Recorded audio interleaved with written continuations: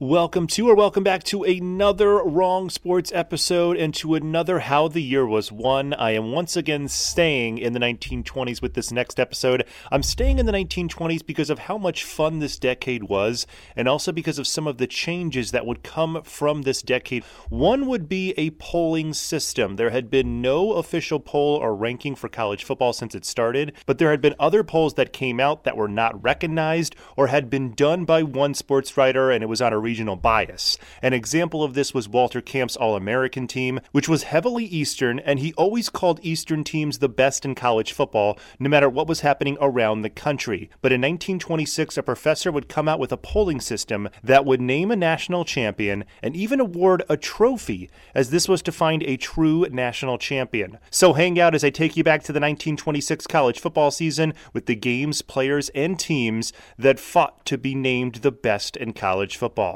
But before I get to that year, make sure as always you subscribe to the channel below, share this video, share this channel with other college football fans. Okay, before I get into the season, I have to cover the polling system that would gain headlines coming into the season. Over the first 4 decades of college football, there would be a few cross-regional games during the regular season. I say few because of the travel and due to the fact that teams didn't play more than 10 or 11 games in a season, and it was kind of hard to do a cross-country trip at a time when airplanes were not used. This left teams with space to play teams from their region or conference with the occasional late season intersectional game. Example of this would be a Southern team coming up to the Northeast or Notre Dame going to USC. But there wouldn't be enough of these games. There wasn't enough time in the season for a team to be traveling all around the country. So to remedy this, Frank G. Dickinson, an economics professor at the University of Illinois, invented a system to rank colleges based upon their records and the strength of their opposition. The system was originally designated to rank teams in the Big 9, now the Big 10 conference, and the system was pretty simple, as it awarded 30 points for a win over a strong team, and this was based on previous seasons as well as the current. It would also give 20 points to a win over a weaker team. Losses were also awarded points, as you would get 15 for a loss to a strong team and 10 for a loss to a weaker team, and ties were treated as a half of a win. An average was then derived by dividing the points by games played. Soon more teams and more conferences were interested in this, so instead of it being just for one conference, Dickinson used this ranking for 96 teams playing in college football for the 1926 season. He would put out his final rankings at the end of the regular season, and a trophy would be given out to the winning school. In 1926, I established that the Dickinson poll is going to name the national champion this year, but like in my 1924 video, I'm going to be doing my own polls, and I'm going to make a poll to start the college football season, also to start November, and a final one to go along with the Dickinson poll that's going to be coming out at the end of this year. And let's start with my poll, and this will be using a lot of information from the Dickinson 1925 poll, but I will also change up a few things based on my own rankings and my own statistical analysis, which there isn't a lot. But anyway, the number one team coming into 1926 has to be Michigan. They only lost once in 1925, but it was a terrible weather game where they lost 3-2. They also didn't give up any other points during that whole regular season except for in that loss. So that's why this team really is the best. They would be having Fielding H. Yost back to coach them, and also their best players and quarterback Benny Friedman and Benny Oosterbaan were back to make up for that crushing Northwestern loss. And they were ranked in the final Dickinson poll in 1925. They were tied at number 2. Coming in at number 2 is Alabama. They were undefeated and won the Rose Bowl in 1925, but they would be bringing in a whole new team, as more than half of that team from 1925 graduated.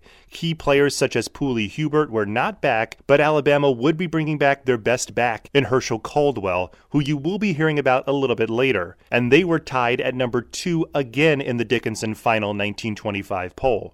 Number 3 is Dartmouth. They were unbeaten in 1924, and then they were undefeated in 1925. They were named as the retroactive Dickinson number 1. They were named the national champion in 1925 by a bunch of sports writers, and they were beating teams by 30-plus points. This year, they would be without most of their great 1925 team, like their high-scoring quarterback, Andy Oberlander, so they won't be at the top of the poll for long. Number 4 to start the 1926 season is Colgate. They were 7-0-2 in 1925. They beat Pitt and Princeton, and they were number 4 in the Dickinson poll at the end of 1925. Their All-American halfback and team captain from 1925, Eddie Tryon, graduated and would be in the NFL, so matching their 1925 season and 1926 would be a little tough. And speaking of matching your 1925, it's going to be really tough for my number 5 team in Tulane. They were 9-0-1 in 1925. Their only tie was to Missouri, but they did beat Northwestern, who beat Michigan. They were named the number 6 team at the end of the 1925 season by the Dickinson poll, and they would be bringing in a completely different team into 1926, but unlike Alabama, they didn't have the reserves. So this will be probably the most they will be talked about, as they would be 2-3-1 before November starts, and clearly they wouldn't be in my poll again. Number 6 is Notre Dame. They were 7-2-1 in 1925, and they were not ranked in the retroactive poll for 1925, as Notre Dame was slowly rebuilding their team after having that fantastic Four Horsemen team in 1924. They would have a strong line with some All-American selections, so you will be hearing about them a lot this season. Number 7 is Pittsburgh. They were 8-1 in 1925. They were named the Dickinson number 10 team, but Pitt was always a top team coming into the season before World War II. They lost one of their best backs in Andy Gustafson, who later became a longtime Miami coach, but they did have Gibby Welsh running the ball for them, and he would also make some history for Pitt later in the season. Number 8 is Army. They were 5-2-1 in 1925. They beat 2 of their biggest rivals in Notre Dame and Navy, but they were not ranked in the Dickinson poll, but like I've mentioned before on this channel, they were Army, who always had top teams and top players. They could get anyone they wanted. Example this year is going to be Bud Sprague, who played at Texas in 1924 and 1925, and would transfer to Army and eventually become an All-American this year. Number 9 is Washington, who were 10-1-1 in 1925. They went to the Rose Bowl and lost. Also, they wouldn't be bringing back their best and top scorer in Wildcat Wilson this season, so they're probably not going to be in my poll for much longer, and they finished number 7 at the end of the 1925 season in the Dickinson poll. And rounding out the top 10 is a team you've heard about in my 1924 season, and you're going to be hearing about them a lot in 1926. This is Lafayette. They were 7-1-1 in 1925. The tie was to Colgate, but they would be bringing back most of their team from 1925, and they had their great coach Herb McCracken for the 3rd straight season, and they were ranked number 11 at the end of the 1925 season, and you can see the rest of the top 20 there. You can see Washington and Jefferson in there. They will be talked about this season. Also, Northwestern is in there, Stanford, Princeton, a whole bunch are in there. And speaking of Stanford, we are going to start with them as we start the season in September, on September 25th. That was because they would play a doubleheader. First, they played Fresno, and they easily won 44-7, but then in their second game, they had some backups and freshmen playing, and they had a little scare against Caltech, who managed to stop their offense most of the game, but Stanford would still squeak by with a 13-6 win.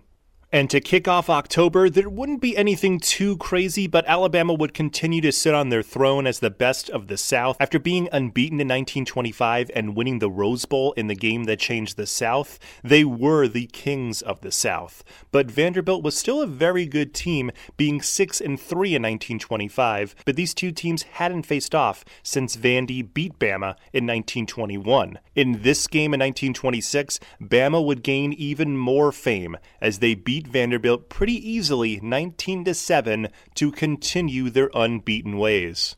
Also happening this weekend was another team I wanted to mention that wasn't in my top 10 ranking, but had a big game, and that was Navy. Navy in 1926 was coming off a rebuilding year in 1925 when they went 5-2-1, but they weren't beating top teams like they did back in 1923 when they went to the Rose Bowl. Navy was coached by their first-year coach Bill Ingram, who was a Navy alum and played from 1916 to 1918. After World War I, Ingram would move into coaching. He would inherit a very good team with a great line, led by unanimous All-American pick Frank Wickhorse, and they had a good running back in their back, Tom Hamilton, who would be a famous coach later on. Navy would start their schedule versus Purdue, and it would be their closest win of the season as they won 17-13 to start their season off right. And we're going to stick with Navy as we go to the second week in October, as they would play a doubleheader, as they would play Drake and Richmond. The Navy team had a large team, so they were able to play 2 games pretty much the same time,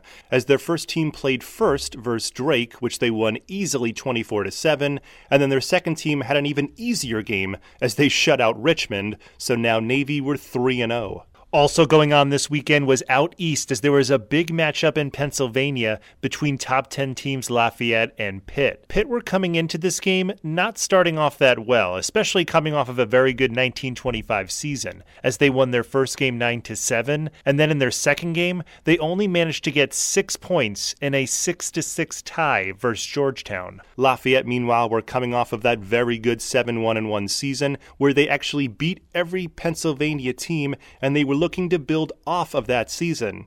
In addition, Lafayette were coached by a Pitt alum in Herb McCracken. And Lafayette under McCracken were doing quite well, as over the last 2 seasons, the team only lost 3 games. Plus, McCracken would start to do some things that now seem normal, but then really weren't. One of which was a huddle. Most teams would take instructions from the coaches and then run it onto the field and call it out at the line. But instead, McCracken used the huddle to hide his instructions from the other team. This would help the team to be 2-0 and score over 30 points per game in those 2 games. And in this game versus Pitt, they wouldn't even need that many points, as they shut out the poor Pitt offense 17-0. And that big win would start most of the Eastern media to start looking at Lafayette as a top Eastern team this year. But October 16th would have an interesting game in New York City, as Columbia tried to show their Eastern dominance as they invited Ohio State to play them at the Polo Grounds. Both teams were coming into the game without a loss, and this was the first time Ohio State had come to New York City. And Ohio State would make sure to make some headlines in their trip to New York City, as they easily beat Columbia 32-7 and would continue to be unbeaten. And one final game of mention would also happen out east, as Navy would play Princeton. And Princeton was coming off of a 5-1-1 season and had only lost to Navy 1 time in the 1920s.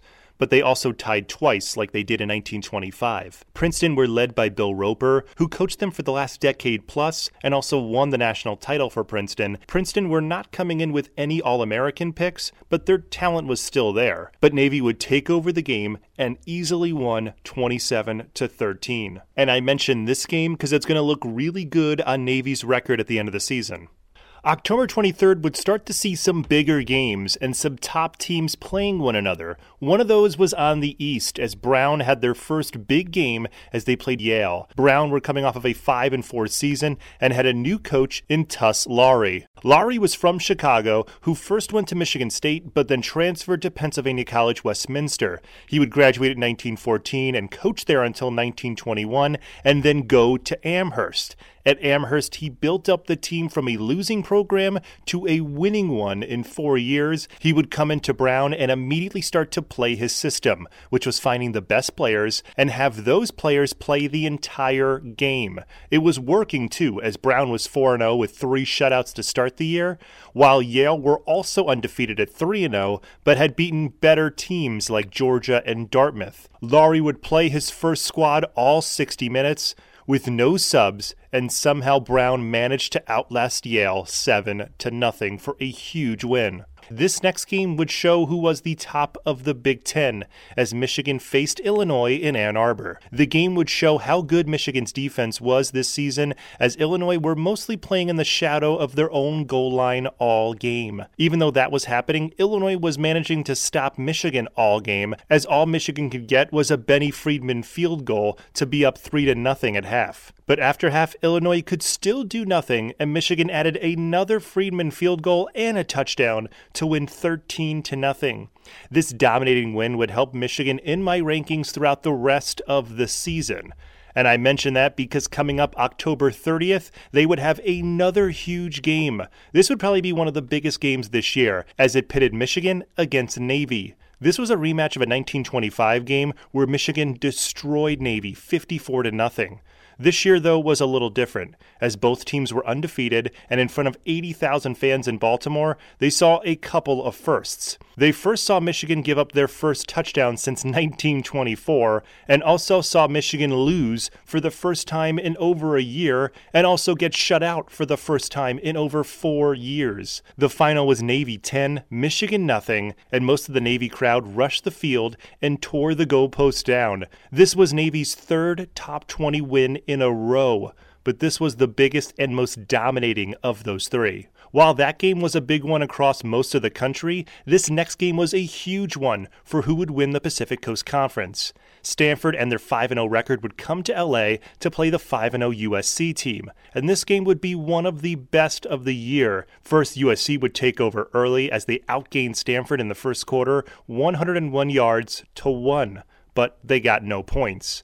The second quarter would see both teams score, with USC scoring 2 touchdowns to Stanford's 1.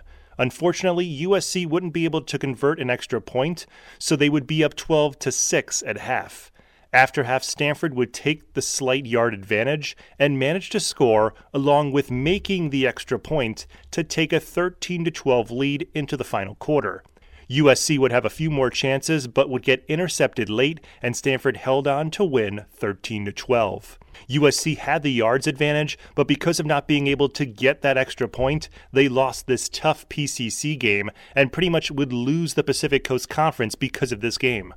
And one more game of mention before I get to my start of the November poll, and that was that Lafayette would face Washington and Jefferson. I mentioned this game as a redemption game for Lafayette, as Washington and Jefferson was their only loss in 1925. This game would also be pitting 2 undefeated teams. The game would start with an all Washington and Jefferson advantage as they scored 10 points in the first quarter and took a 10-0 lead into the half. After half, Lafayette would slowly come back as they scored twice in the third quarter to be down 10-9.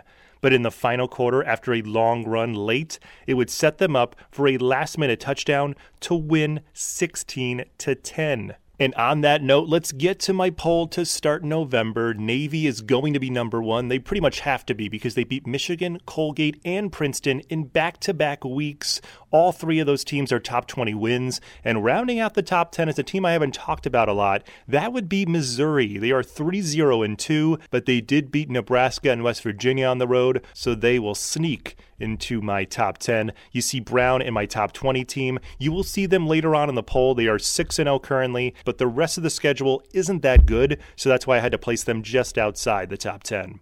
Kicking off November with the games on November 6th, which was probably one of the most inconsequential weekends of all the weeks I have done in this series. There were no big games on Saturday, November 6th, and all the top teams that played easily won. Now, you'll see this a lot if you look back in the 1920s and 1930s, and that was a game that would happen on Armistice Day, which is November 11th. This was before World War II and Veterans Day, and USC would play on this day as they played Oregon State. Oregon State were undefeated at this point, but would finally get beaten by USC, which would give USC a big win after that crushing loss to Stanford a couple of weeks ago. But after that inconsequential week, November 13th would have all of the important and biggest games of 1926 for some reason. The first one would be having 2 top 5 teams battling in New York City. Army was 6-0 with 4 shutouts, and Notre Dame was coming in 6-0 with 5 shutouts. And due to that, 63,000 people jam-packed Yankee Stadium to see it. Since both teams had great defenses, we didn't see much scoring, but Notre Dame did manage to get in the end zone once, and that was all they needed to win 7-0. The game continued Notre Dame's streak of shutouts to now 5 games in a row. The Ohio State-Michigan game would also happen this week. Ohio State were 6-0, and winning this game would possibly help them win the Big Ten. Ohio State would jump out to a 10-0 lead, but Michigan would quickly tie it up. Michigan would then take the lead back in the fourth quarter to be up 17-10. Ohio State would then drive down late in the game, score a touchdown, but on the extra point attempt, it was missed, and Michigan was able to drain out the clock and win by 1, 17-16. Also, quickly want to mention some more games of note happening down in the South. Vanderbilt would beat the previously undefeated Tennessee 20-3. This game would put both teams at 7-1, just behind Alabama. Also happening out west, Stanford would have another Pacific Coast Conference hurdle to face in Washington. Washington had lost to Washington State, but beat Cal just last week and could ruin Stanford's perfect season this week and maybe finish second in the PCC. But that wouldn't happen, as Stanford would easily win 29-10 and continue their undefeated season. One more game of note was happening out east with my top team, Navy, as they beat Georgetown, but only 10-7. Now, you might think Georgetown isn't a good win, but they were actually pretty good this year, as they only were coming into the game with 1 loss and would only finish with 2 losses on the year and 7 wins.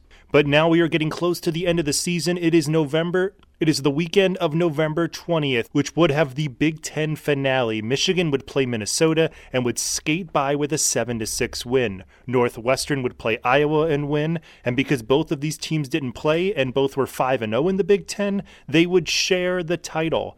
The biggest Big Ten game of weekend, though, was between 2 top 10 teams in my poll, as Ohio State would travel to Illinois, and after a tough game, Ohio State would squeak by with their own 7-6 win. Ohio State would finish second in the Big Ten, as their only loss in the season was versus Michigan by 1 point. Army and Navy both won as they got ready for their Thanksgiving weekend matchup in Chicago, and Brown would win again as the Ironmen of Brown beat New Hampshire to be 9-0, but give up some points, ruining their 4-game stretch of giving up no points. But let's head out west as Stanford would have their final game as they played rival Cal in Berkeley. Cal was going through a very down year this year as they had 5 losses already, and they were nothing like they had been at the beginning of the decade. The biggest reason for that was that their head coach for the last 10 years, Andy Smith, died on January 8, 1926, shortly after the 1925 season. Smith was in Philadelphia around New Year's Eve, and I'm not sure of the reason, but he was very well known in the city since he coached Penn from 1909 to 1912. Smith would get sick in Philly just around the new year and die of pneumonia shortly after. Smith does get the credit, and deservedly so, for making Cal the first real Western power. To replace Smith, California would make their successful basketball coach their football coach in Nibs Price. Cal was not the power they had been, and Nibs Price was going through a 3-5 season, but this game was the big game, so a lot of people still thought that Cal would give them a game, but they didn't, as Stanford easily won 41-6 to end their season 10-0 and win the Pacific Coast Conference. But the November 27th weekend would prove to be the weekend that would define this season.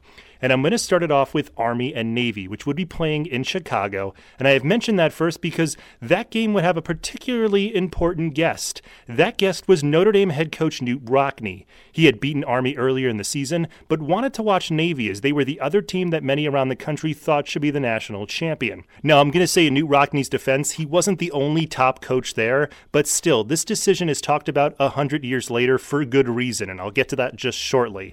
In the Army-Navy game, he would see a back-and-forth game ending in a 21-21 tie. This would ruin Navy's perfect season, ending them at 9-0-1, while Army was 7-1-1. While that Army-Navy game was going on, Notre Dame was actually in Pittsburgh playing Carnegie Tech. Yes, Carnegie Tech were actually not that bad. They were 6-2 and had played some Eastern teams pretty well this year, but that didn't matter, as the media didn't give them much of a chance. The game was played in Pittsburgh in Forbes Field on a snowy, cold, and gray November afternoon. Notre Dame had only given up points in 1 game this season, and Notre Dame were looking towards the national championship, with only 2 games remaining as they played Carnegie Tech and then Southern Cal. Notre Dame was such a heavy favorite in this game that rumors flowed out of South Bend that head coach Knute Rockne planned to leave the first string at home to rest them for the Southern Cal game. The record shows that Notre Dame's first team did make the trip, but Rockne would not since he was in Chicago, and he left the team in the hands of his top assistants. When the game started, it seemed like Knute Rockne not being there wasn't too bad, as Carnegie Tech couldn't score, but neither could Notre Dame. The Irish's plan was to use their second team to build the confidence of its opponent before rushing their top 11 on the field for the kill. The plan would go the opposite, though, as Carnegie Tech toyed with Notre Dame's backups before shocking their first team in the second quarter. Carnegie Tech would have 2 touchdown runs to lead 13-0 at half. In the second half, word had not gotten to Knute Rockne in Chicago since, again, there weren't a lot of telephones, there wasn't the internet, so really no one could tell him what was going on until the game was over. So Notre Dame's assistants didn't switch up the game plan, and this wouldn't help, as Carnegie Tech would add on 2 field goals to be up 19-0 before Notre Dame got close to scoring in the fourth quarter. But Carnegie Tech would stop them on the goal line to finish the shocking upset. And this upset is routinely named as one of the biggest upsets in college football history, since again, Notre Dame had only given up 1 touchdown all season, and now they lost 19-0 in not only one of the most shocking upsets in college football history, but one of the biggest coaching blunders in college football history, because they didn't change up their game plan even at halftime when they were down. So it's really deserved that Notre Dame lost this. Along with that big upset, another undefeated team almost got knocked off, as Brown would be able to hold off Colgate and tie at 10. The tie would end Brown's magical season at 9-0-1, and Brown would never have another unbeaten season again. So now we are in December, and after that crazy weekend, it was pretty well set that the Rose Bowl would be between Alabama and Stanford. The game would be pitting the top 2 teams that were undefeated and untied, and after Navy tied and Notre Dame lost, the Rose Bowl would name the national champion in everyone's eyes, except for mine, and I'll get to that in a moment. There would be one more game as Notre Dame would come to LA for their yearly trip to see USC. This may be yearly now, but in 1926, this game was the first time they would be playing, and when this game was scheduled, it was assumed that Notre Dame would be the top team, as would USC, so it would help in their argument for the national title. But after Notre Dame's shocking loss and USC losing to Stanford, this would not be for the national title. The game would turn out to be a great one, and after that embarrassing loss the week previous, Knute Rockne pushed his Notre Dame squad to squeak out a 13-12 win to end their season 9-1, while USC ended 9-2 with both losses by 1 point and by matching 13-12 scores. Let's get to the Rose Bowl, which happened just hours after the 1927 year started, and it was in front of 68,000 people, and it saw a great game. Alabama were looking to win a repeat Rose Bowl title after last year's game that changed the South, and they were also looking to win the national title again.